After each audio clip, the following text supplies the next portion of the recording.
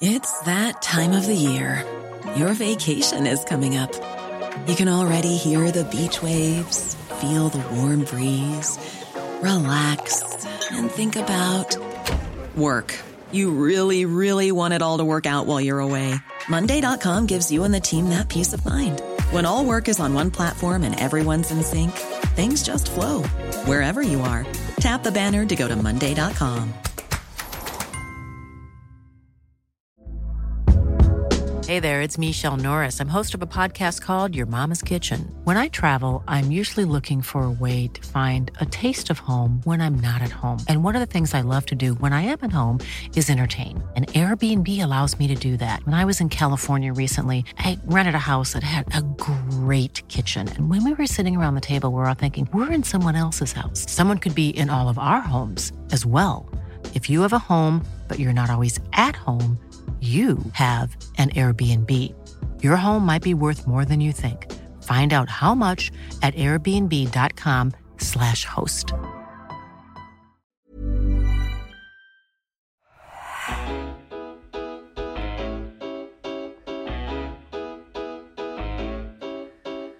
Hello everyone and welcome to another episode of the Roker Report podcast in association with the Sunderland Community Soup Kitchen. It's Gav back after Sunderland's 2-1 away defeat at Rotherham United.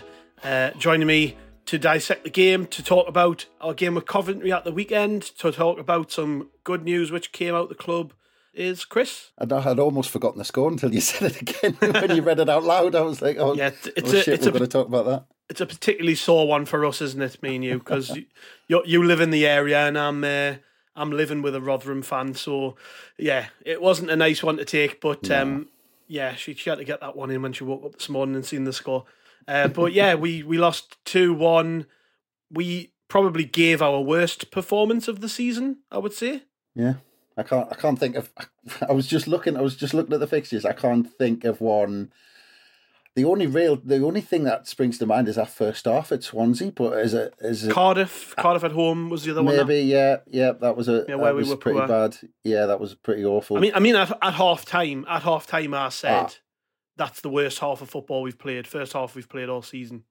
It was shocking, and I mean we're not going to sit here and stick the knife into the players and what have you, because I think they do have enough credit in the bank. We can let certain things slide. I think it was a very tired performance, but it's not typical of us at the minute. I wouldn't say we haven't. I mean, I do feel like this has been coming though. I do feel like we've had a couple of performances where I felt like the tiredness is going to come to a head and we're going to struggle in a physical game. And I think this was it. I'm going to disagree with you slightly because you said kind of against the grain there, but I think it's been coming. I think the results to a certain extent since the Middlesbrough game has kind of masked a little bit of our feelings since that game, I think. Other than, obviously, because Middlesbrough, we were fantastic. Fulham, we were fantastic away. Should have beat them. But since then, Millwall was a gritty performance. We didn't really get going with the ball on the floor. Reading, we had to grind that out. I mean, I know Reading did their thing, but we weren't particularly great in that game. It was more of a slog than it should have been. QPR, I said at the time, I thought we started that game poorly. I thought QPR were the better team early on, and we had to grow into that game. Bristol City, we talked about it at the weekend, where it was an awful first half, and we had to grow into that game as well. And that first half against Rotherham was an end product of those performances kind of gradually getting like that, where that first half was just, I mean, what was it? Alex Pritchard, I think, had the only shot on target where he curled that one in that was going into the top corner. But I don't think long term this is necessarily a bad thing, because, like I said, since Middlesbrough, we seem to be kind of limping along and getting the results and, doing enough, but doing just enough to get like a draw against Bristol City, getting those late goals against QPR, getting that goal against Reading. It was kind of just doing enough. And maybe this defeat at Rotherham might get us to kind of reset and kind of refocus on things. Yeah, and I think it's probably, a good time for Mowbray to take stock. And I actually think there was a little bit of arrogance in the team selection in that we thought we were just going to go there and play football and outdo them. And, anybody who watched us play Rotherham last season knows that it isn't an easy game. You can't just turn up there and boss it, because that's pretty much the position we were in last year. I think we were flying before we went to Rotherham, playing some gorgeous football under Lee Johnson, and they absolutely battered us. And I was at that game. Pitch was tight. They know what they're good at and they play to their strengths. And I know it's a different manager. I know they've lost a lot of players, but that ethos is still there, particularly in midfield. They wanted it. They just wanted the ball. They wanted to win the battles. They were probably really pretty glad that we went with the team we did, because I'll be honest, I wasn't expecting to see Dan Neil and Edouard Michut start. I just felt like it was maybe the wrong game for the pair of them, and that we should maybe do what we did at QPR and put Luke O'Nien in and try and ensure that we're protected physically. You know, he decided to drop Trey Hume and play Luke O'Nien at right back. Also decided to drop Patrick Roberts, and I think he explained after the game that was because he felt he played a lot of football, but there are other attackers who look a lot more tired than he does at the minute. So that was a strange one. You know, I don't often pick at his team selection and stuff, but I think he got this one pretty wrong.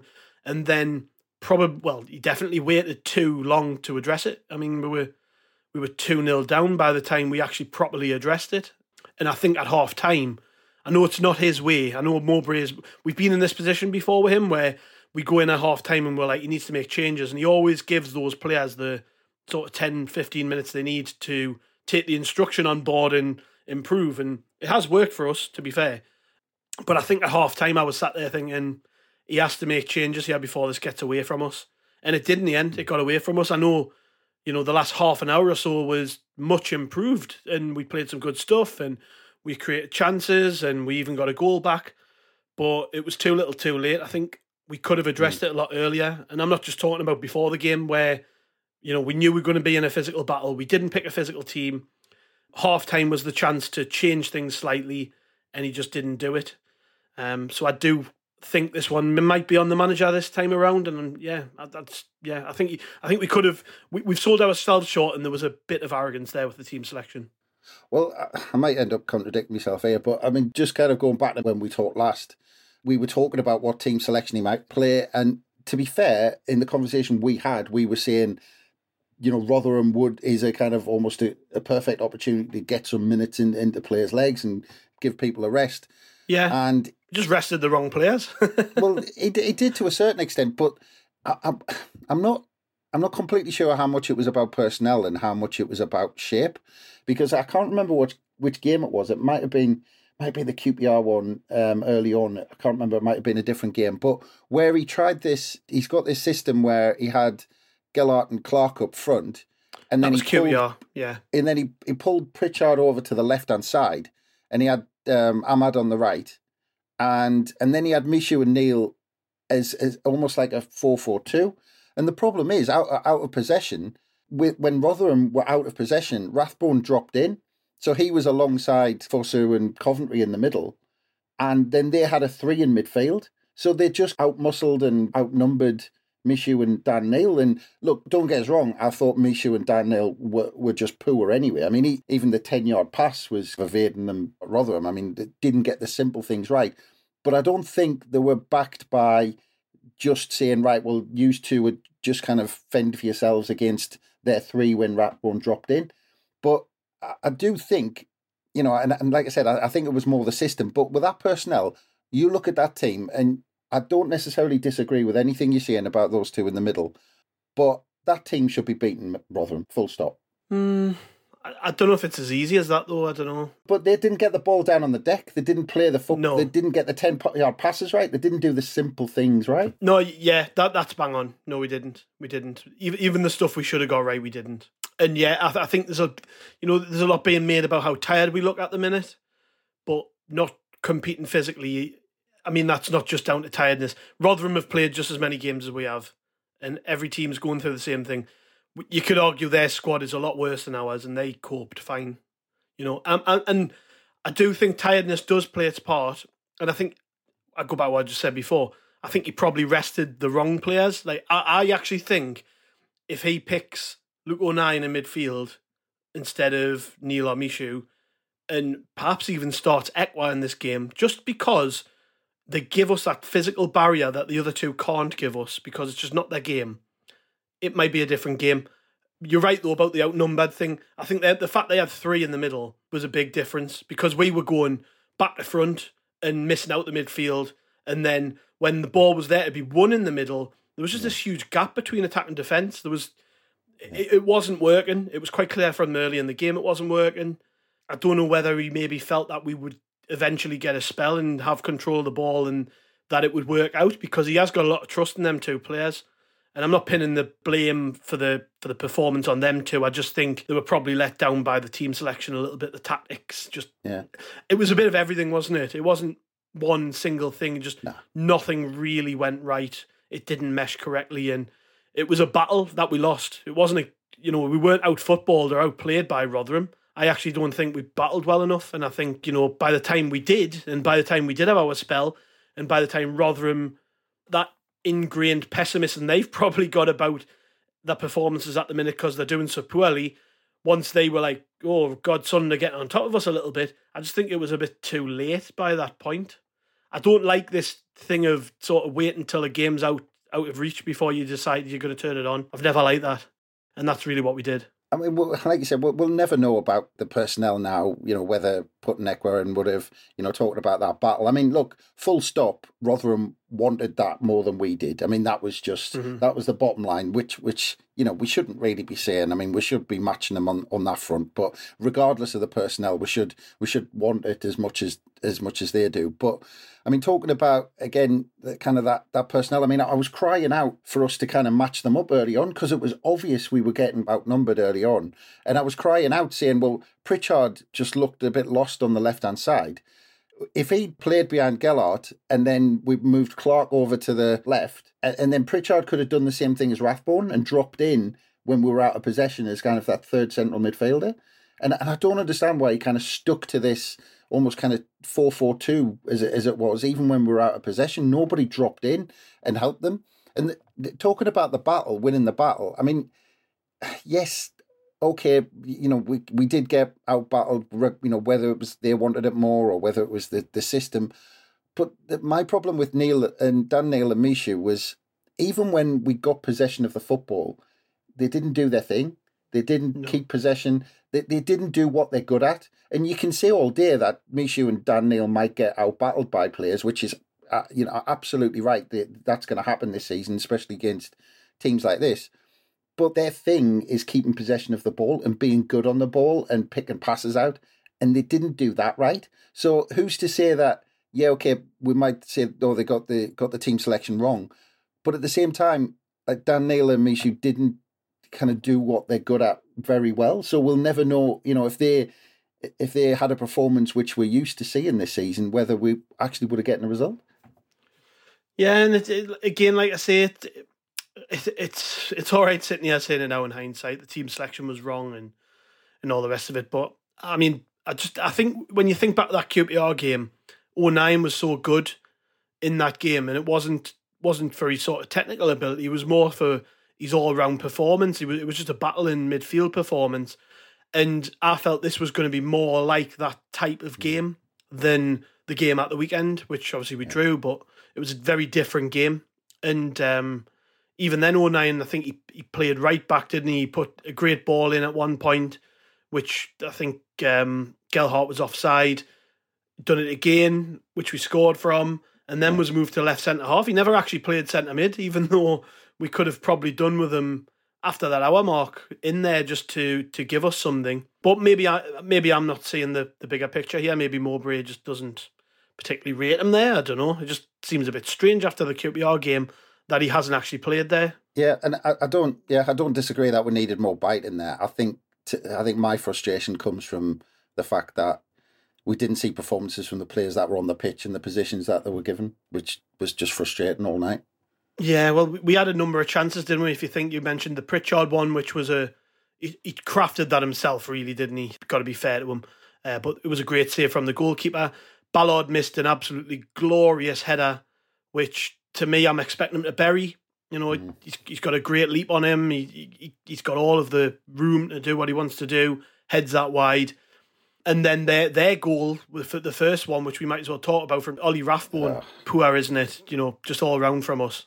I mean, that goal was a perfect example of how we played the all night. Rathbone almost, he was kind of just walking up to the edge of the box. Three players around him. I think there was 09, was it 09, Danny Bart and someone else? I think there was three of them. Mishu was the main culprit in it for me. He sort of jogs towards it, doesn't actually make any attempt. All three of them were, and they just gave him the room to swing his foot at it. And I mean, it was a perfect example of how we were all night. I mean, we weren't on Rotherham, we weren't on top of them when they had the ball. They just had time to do. They had so much time on the ball when they were knocking it about. I mean, at times Rotherham looked like they played nice football, but to be fair, when people give you 15 yards and nobody's pressing you, I mean, it's going to be easy to play football, isn't it? Yeah. And again, the second one was just really poor, wasn't it? I think it starts with Dan Neil slipping on his arse, not releasing the ball early enough. Really, he has chances to pass it, tries to pivot on the ball and slips over, which allows them the run. Totally catches us on the hop, because I think our two centre halves had split waiting for a pass. And obviously, because they'd done that, it opened up all that room for Rotherham to break against us. Ferguson, when he's down the left-hand side, I think if I remember rightly, Luke O'Nien's trying his best to sprint back to cover the space, but it's too little too late. And another long-range goal, which beats Patterson. I can't really blame Patterson for either goal. I think, although there were long-range strikes, I think he's been let down by the players ahead of him. But again, another daft error, really, a very needless goal. And to be honest, and I said I wasn't going to pick anybody out, but it's not the first time Daniel's done that this season. And I was really hoping we'd seen the last of that. I know he's a young lad who is going to make mistakes, but you've got to learn from your mistakes too. And that isn't the first time he's done that. For me, it was a bit of a tired effort to get back and to get the ball back from Dan Neil. Anybody can slip over, but he just looked tired once he'd slipped over. And when they started charging forward with the ball, Dan Neil seemed to be losing ground on them, even though kind of they were running with the ball and Dan Neil wasn't. And he just looked tired at that point. And I know we've talked about that. Keep putting Dan Neil in because he's going to learn so much. Keep him in. But I do wonder if now's the time just to say, look, have a week off and have 7 days to rest up. And I know we've got 7 days. We've got a week after the Coventry game. So yeah, I suspect he's going to be in the 11 against Coventry. But like I said, looking at that tired effort to get back at that point in the game, you do wonder if it's time to bring him out. Yeah, and we did respond, to be fair. 5 minutes later, we got our goal. Like I said, not long before the goal, we had one chalked off. It was 09 putting the ball in. Another great effort from him. I thought Ahmad was poor all night, but he has a role to play in the goal. Plays it to 09, who puts a peach of a ball in, really. And I know it's difficult, isn't it, to just sort of swing the ball in and expect someone to be there. So it's a good run from Gelhardt to get his head on the end of it. He has to bury it, to be fair, but his movement to get on the end of the ball is really good. And yeah, we got one back, and it was, like I say, in the end, it ended up being too late. But we did give ourselves a chance at that point. We had half an hour to get back in the game, which we didn't do. But I come back to the thing you just said about tiredness and Neil not really looking up to it because he was maybe a little bit, tired by that point in the game. I don't know. That was what plagued us in the final 30 minutes of the game, because you had Patrick Roberts doing everything he could to try and get us back into the game. I thought he was superb. But then there was some very tired bodies around him, and it didn't matter what changes Mowbray made. It didn't work, really, It didn't work. And just a tough night, I think. It's worth talking about Ahmad at this point, because you mentioned him there, and we talked after the Bristol City game. And I did say then that I was a little bit surprised, because I felt like Ahmad needed a break. He just looks like he needs a rest. It's actually been a while since we've I know he hits such heights. He's such a fantastic player that it's going to be effort for anyone to kind of keep that consistency there, especially when he's come here to get first team games and almost learn his trade a little bit. So to hit the heights he did and to stay there, I mean, like I said, it's difficult for anyone, especially for how old is he? I think he's only 20. So I mean, God, he's still young. but he's dropped off, and I don't think there's any denying it. And I think Tony Mowbray's got a bit of a dilemma now because what do you do? What do you do with such a fantastic? What do you do with such a fantastic player who you want in there, you want on the ball, but at the minute he's not producing? So yeah, do you just keep saying, right, you're going to find it, it's going to click again at some point, or do you say, no, come on, let's have a week off, let's come out completely, have a break, and then you'll be refreshed for the last time? I mean, it's a massive decision for Tony Mowbray, because at times he was, I don't know, he was just wandering a bit. Ahmad, he kind of looked lost when he got the ball. He didn't quite know whether to take them on down the line. I mean, he seemed lost with Patrick Roberts, or without Patrick Roberts, I should say. So yeah, it's a bit of a conundrum for Mowbray, because you want Ahmad on the pitch and you want him doing his thing, but when he's not on it, he's been really off the last few games. So it'll be interesting to see what Mowbray does. Yeah, Bomber mentioned it in his post-match talking points piece on the website. You know, he asked which is the lesser of two evils: is it resting him and making the team weaker, or persevering with a Ahmad who's playing at a fraction of his ability?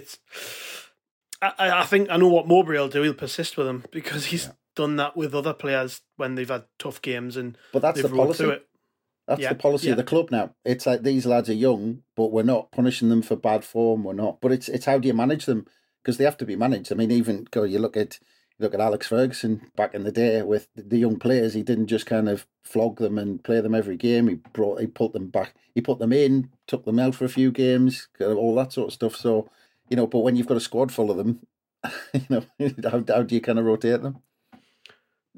The other thing is as well, I've mentioned this to somebody today, and I've been thinking about it today, is does he really trust the other players in reserve yet?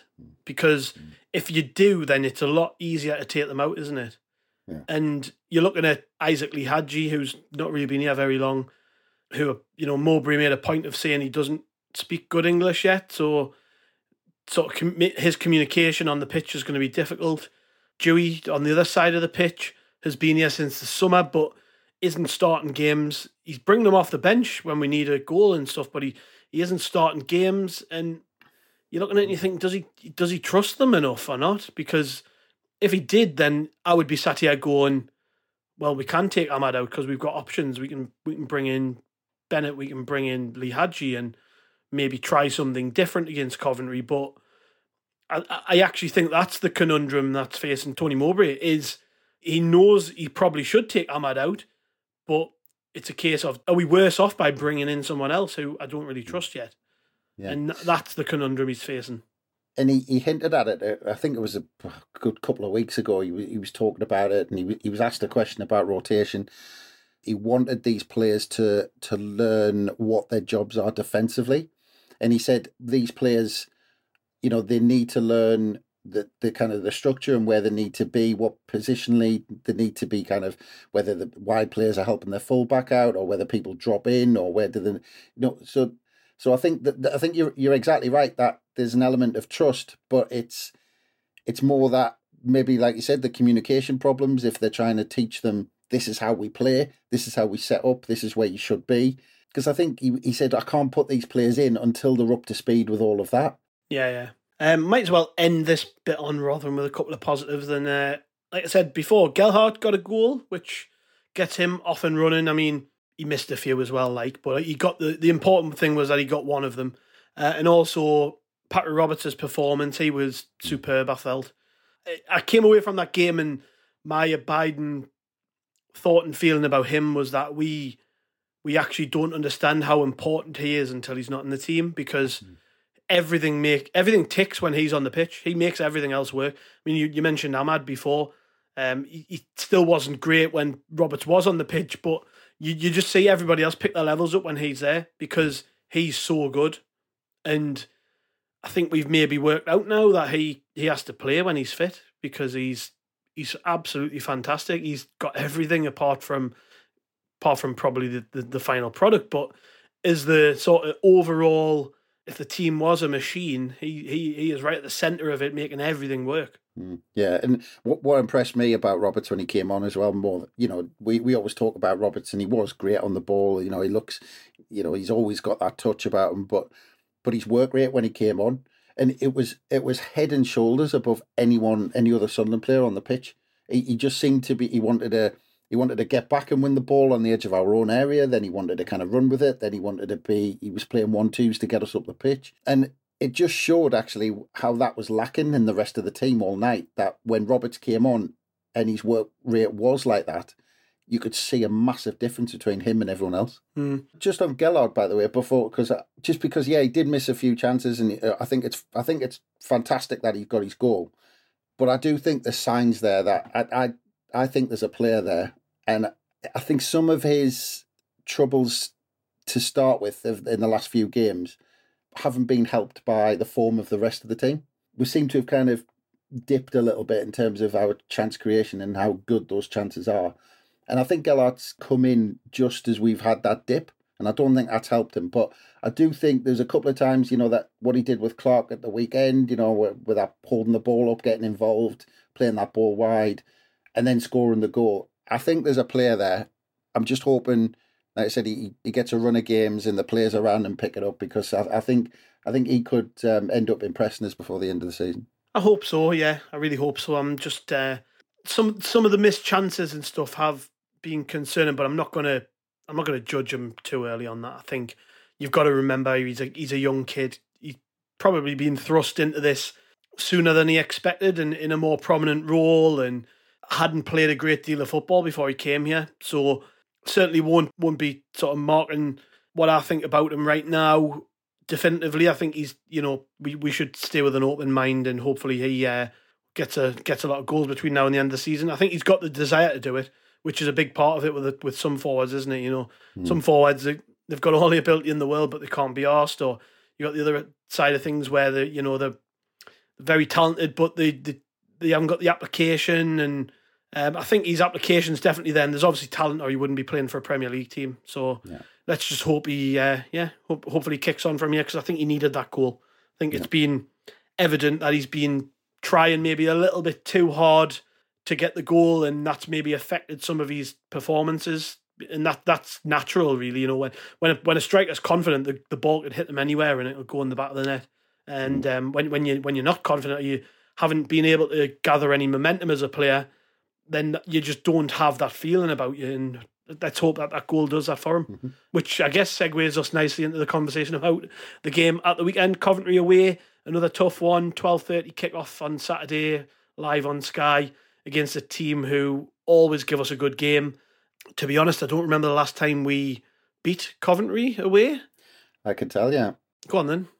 1985. Last time we beat them away. We haven't won at Coventry in the last 10 games. Goes back to 1985. John Moore scored the winner at Highfield Road. So it's been a while. There you go. Well, every time I've ever been to Coventry, I've seen us get beat. I remember going there when I think it was still at Highfield Road when Peter Reid was the manager. And I think it was the opening game of the season. They beat us 3-2. I remember being there. Haven't had happy memories of Coventry down the years. But let's hope we change things this weekend. We've got great opportunity to get back to winning ways. They've had a couple of wins, I think, in the last couple of games. So it's not going to be easy. We saw at the start, I think we played them on the opening day, didn't we? And they snatched that point right at the death. They've got, in my eyes, with Ross Stewart on the sidelines now, they've got the best striker in the league, and Victor Gutierrez. I think that's how you pronounce it. But he's other than Ross Stewart, in my eyes, the best striker in the league. He's just got everything. He's powerful, he's big, he scores goals, he carries himself like a top player. I'm just reading here now, he's been directly involved in 18 league goals this season with 14 goals and 4 assists. So that's obviously the danger man, isn't it? He's the one to watch. I think I'm just reading here. He's scored twice as many as any other Coventry player this season, and has had a hand in 5 goals in his last 6 appearances. So, yeah, it's about Danny Ballard and Danny Bath handling him, I guess, this game, isn't it? It is, and I don't know how significant the fact that Coventry didn't play in midweek is going to be. Big discussion at the minute about how tired we are, and we've touched on it. Coventry didn't play during the week, so they've had a break of kind of 7 days between games. So I don't know how significant that's going to be. Like you said, they've won their last 2. At home, they've got the seventh best home record. It's basically their home record that's been keeping them where they are in the league. So that their home record's been keeping them in touch. Seventh best in the league. There's only 4 sides conceded less at home than Coventry this season. So they've got a really good defensive record. They've only been beaten once at home in the last 11 games. So it's their home form basically that they rely on to keep them in touch with the playoffs, because I think they've got something like the 6th worst away record in the division. So the crap away from home, and at home, that's where they pick up the points. So this is a really tough one. We said, after the Bristol City game, and it was funny because we were talking about picking the Rotherham team based on Coventry being a tough game, but not taking our eye off the Rotherham game. But the fact that we've done that, it puts more pressure on us getting a result at Coventry now, because now it's, we don't get a result at Coventry, we're looking at 3 without a win, and then, we don't want kind of heads to start dropping, because we want to look at the bigger picture where it's, first away defeat at Rotherham since October, I think it was, when we got beat off Blackburn. So, we've got to look at the big picture and say, well, we've been on this good run, and it's, even though we had that bad result against Rotherham and that last minute blow against Bristol City, we've been fantastic away from home, and there's no reason why we can't go to Coventry and get a result. It is a tough game. They've got a cracking record. They're a good team. They've got threat going forward. But if we can step it back up and we can get those players firing again, there's no reason why we can't get a result. No, I'm pretty confident that we'll go there and we won't be as bad as we were at Rotherham, because I think, That's a challenge. Well, yeah, I think you've just got to expect that might have been a bit of a rocket up their arses, and that we maybe won't be as lackadaisical with the team selection and the tactics and stuff, because obviously Coventry are a better team than Rotherham, and we didn't turn up at Rotherham, so that's the important thing for me. We have to turn up, we have to compete. I think people would be happy with a point if it's a well fought, we play good football, we work hard for the point, then I think people would be happy with that. That's the important thing. I don't want us to come away from this and people be like, oh God, we're on a bit of a downer here, and a continuation of what we saw at Rotherham. Really, people sort of talking about the same things. Players looking tired, players looking jaded, not having the options, things not coming off. And at this point, we've been really, really lucky to be able to say we've played some fantastic football this season. We're in a good position with the playoffs, and a win would still be fantastic for us because it would push us into the playoffs, hopefully again, in the playoff spots. So, there's still plenty to be positive about. I know we've talked a lot about things that pissed us off after Rotherham and things like that, but I think we've only once this season lost back-to-back games, haven't we? Which was Blackburn and Burnley, which shows we do tend to respond fairly well to adversity. And let's just hope we do it again. I mean, probably put the mockers on us. I say this every time I make a big statement like that, but yeah, I'm hoping that we give a good account of ourselves. That's all I'm bothered about. Yeah, and a defeat isn't the end of the world. And I think as you've said, we've got a little bit more griping to do just because the performance was so bad, really, compared to what we've seen this season. I mean, I'll take you back to kind of Millwall away, Sheffield United away, where we didn't win the game. The fans were, giving the players a standing ovation after the game because we knew that they put in the graft, and it was, they put in a real shift for us, and they actually played well. So I mean, it's, I think we kind of respond even if the team gets beat, as long as they put in a shift and put in a performance. But like you've touched on that, a defeat, it's not the end of the world. And I think, like I said at the beginning, it could act as a good thing in the long term if we learn from it, and actually if it kind of gets us out of this just doing enough to get results, because I think that's what we were doing until Rotherham. But yeah, if Mowbray kind of plays this well, does the psychology thing, then hopefully we can step it back up and go on another run. What's your gut feeling about the game then? How do you see it playing out and what have you? I'll be happy with getting a point. I think Coventry are going to smell blood. I think that if they had scouts at the Rotherham game, they'll have a game plan. If they had someone watching the game, then they'll know how to get at us. But I don't think Tony Mowbray is going to set up with that. He's not going to go to Coventry and set up with that almost 4-4-2. He will not do that. I'm hoping he's learned from the opening period against QPR and this game against Rotherham, that he will not do that against a side like Coventry, because QPR was struggling, Rotherham was struggling, and I think he kind of played that card. I don't think he'll do that at Coventry. I think you'll see someone playing just behind Gellert who drops into midfield and helps them out and makes us that little bit tighter. Yeah, well, as has become a mini theme of podcasts recently, we might as well finish off with some questions from Twitter, because if I don't do it now, I'll forget. So Michael Bowers has asked us thoughts on the state of the officials. How do we tackle the frustrating lack of consistency? I mean, this probably touches on another question we got from Joe Lewins, who has asked us our thoughts on the disallowed Elise goal, which we haven't actually talked about yet. But yeah, there was obviously that chance at the end of the game where their goalkeeper comes careering out from his goal, clatters into Luke O'Nine's elbow, which I don't think O'Nine knows anything about. The loose ball's then put in the back of the net by Adji Elise, and we don't get the goal.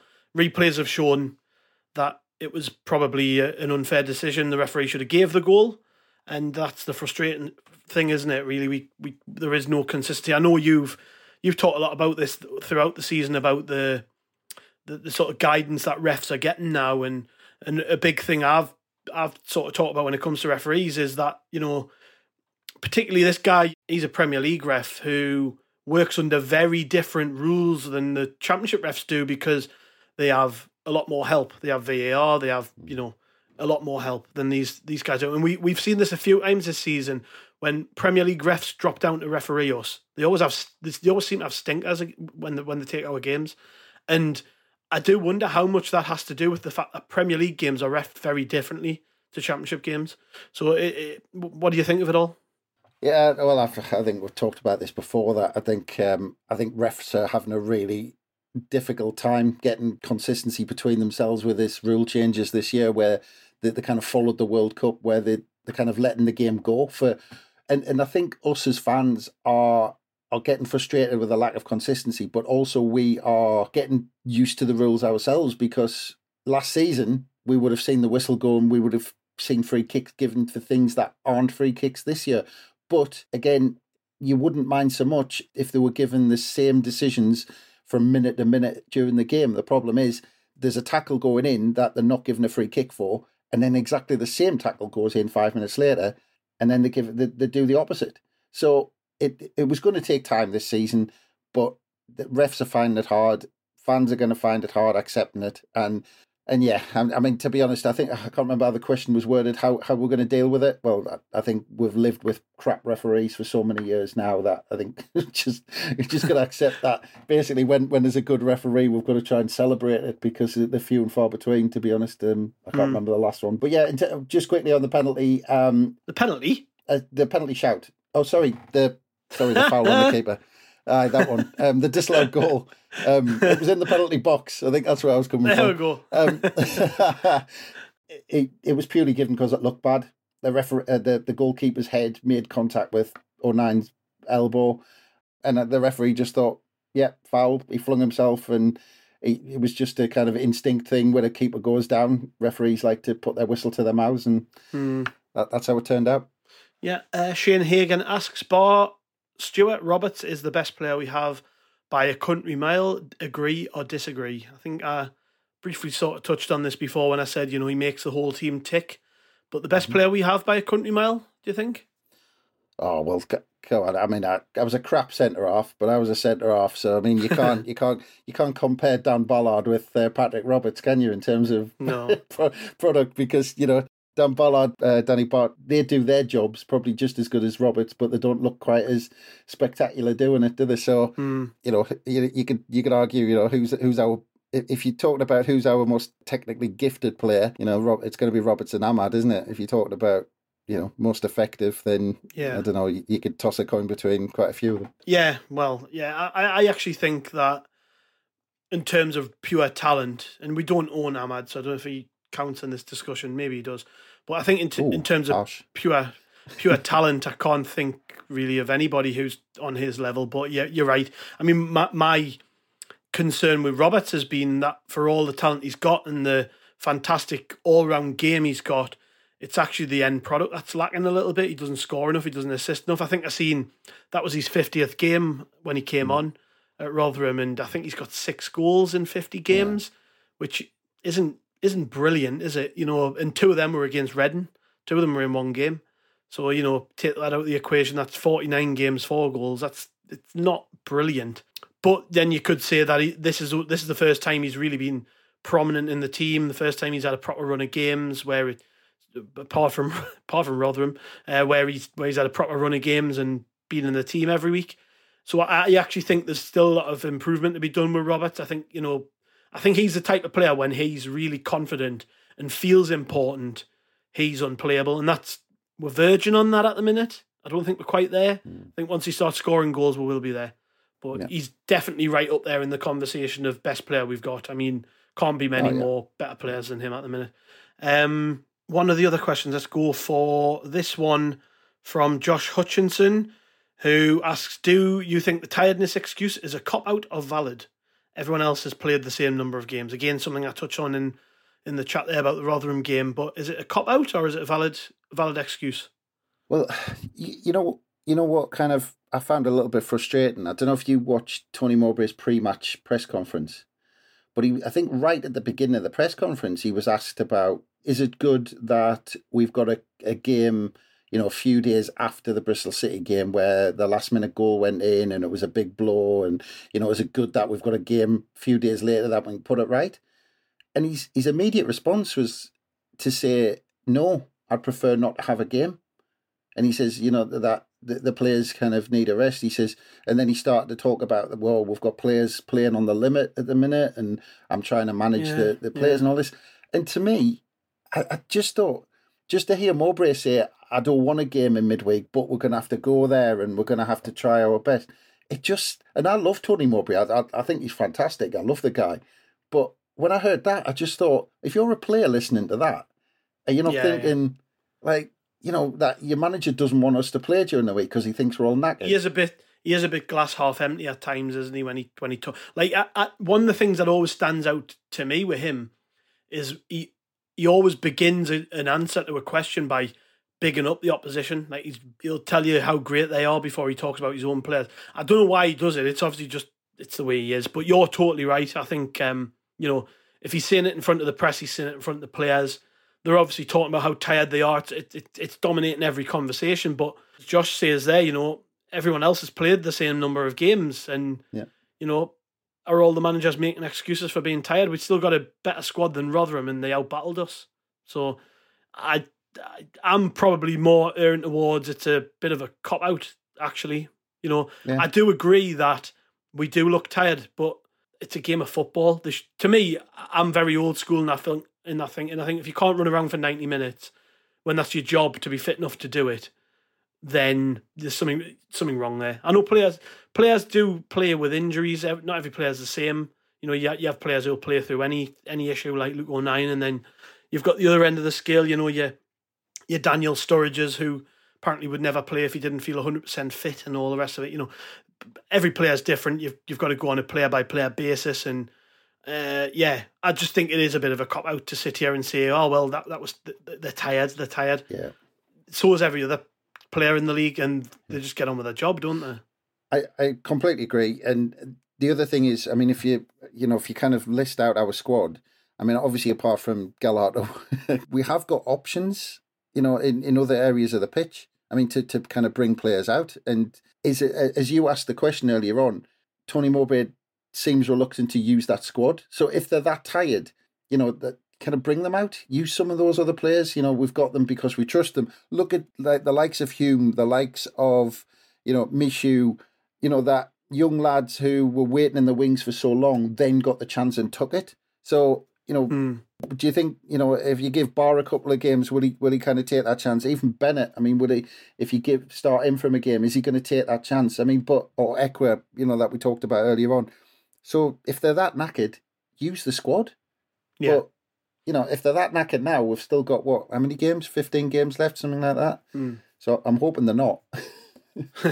Last thing to quickly touch on, Corey Evans has signed a new contract. He's signed a 1-year deal. It was due to expire in the summer. There's a further option of another year there. So, if we want to keep him an extra year, we can. So he's here till at least the summer of 2024. Corey Evans, 32-year-old. played 64 games for us since he joined, but is currently sat out on the sidelines having suffered an ACL injury, which has been a season ender.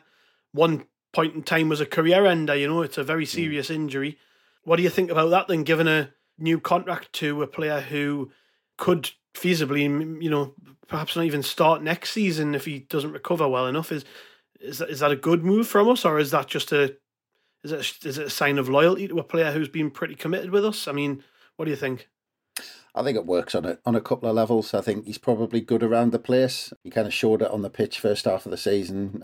He was playing well. Just unlucky with that injury. But like I said, I think it works on that level. I mean, if you look at how we treated Jordan Willis, we did the right thing by him. And listening to Christian Speakman as well in the podcast he did with the club just after the transfer deadline ended, and he talked about Jordan Willis, and he said that's the way the club are now. They look after players, and they want to be known to look after players.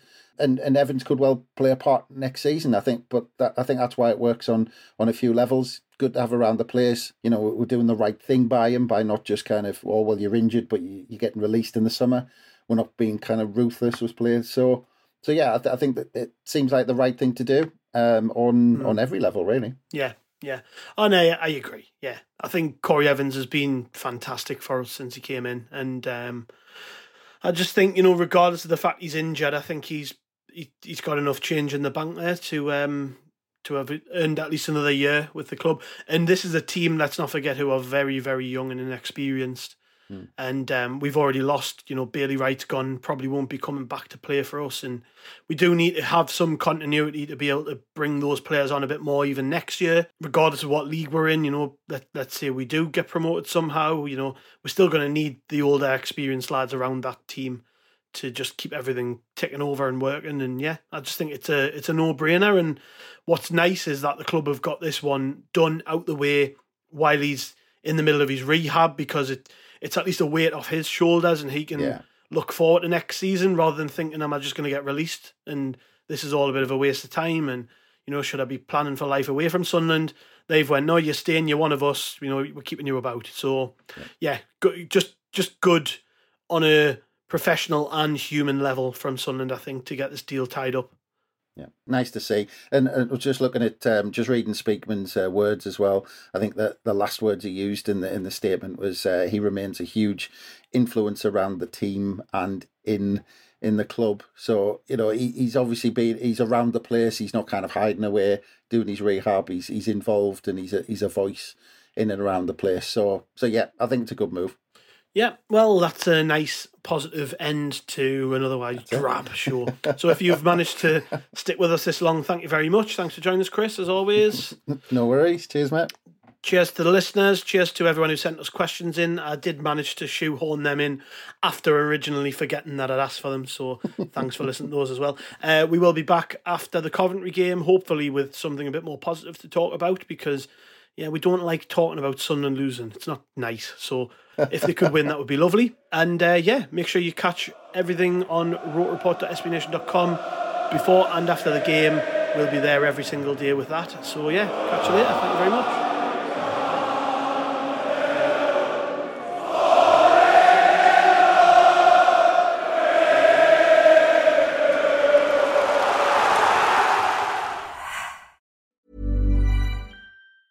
Hi, I'm Daniel, founder of Pretty Litter. Did you know cats tend to hide symptoms of sickness and pain? I learned this the hard way after losing my cat, Gingy. So I created Pretty Litter, a health monitoring litter that helps detect early signs of illness by changing colors, saving you money and potentially your cat's life. Pretty Litter is veterinarian developed, and it's the easiest way to keep tabs on your fur baby's health right at home. Go to prettylitter.com and use code ACAST for 20% off your first order and a free cat toy. Terms and conditions apply. See site for details. When you make decisions for your company, you look for the no-brainers. If you have a lot of mailing to do, Stamps.com is the ultimate no-brainer. Use the Stamps.com mobile app to mail everything you need to keep your business running with up to 89% off USPS and UPS. Make the same no-brainer decision as over 1 million other businesses with Stamps.com. Use code PROGRAM for a special offer. That's Stamps.com, code PROGRAM.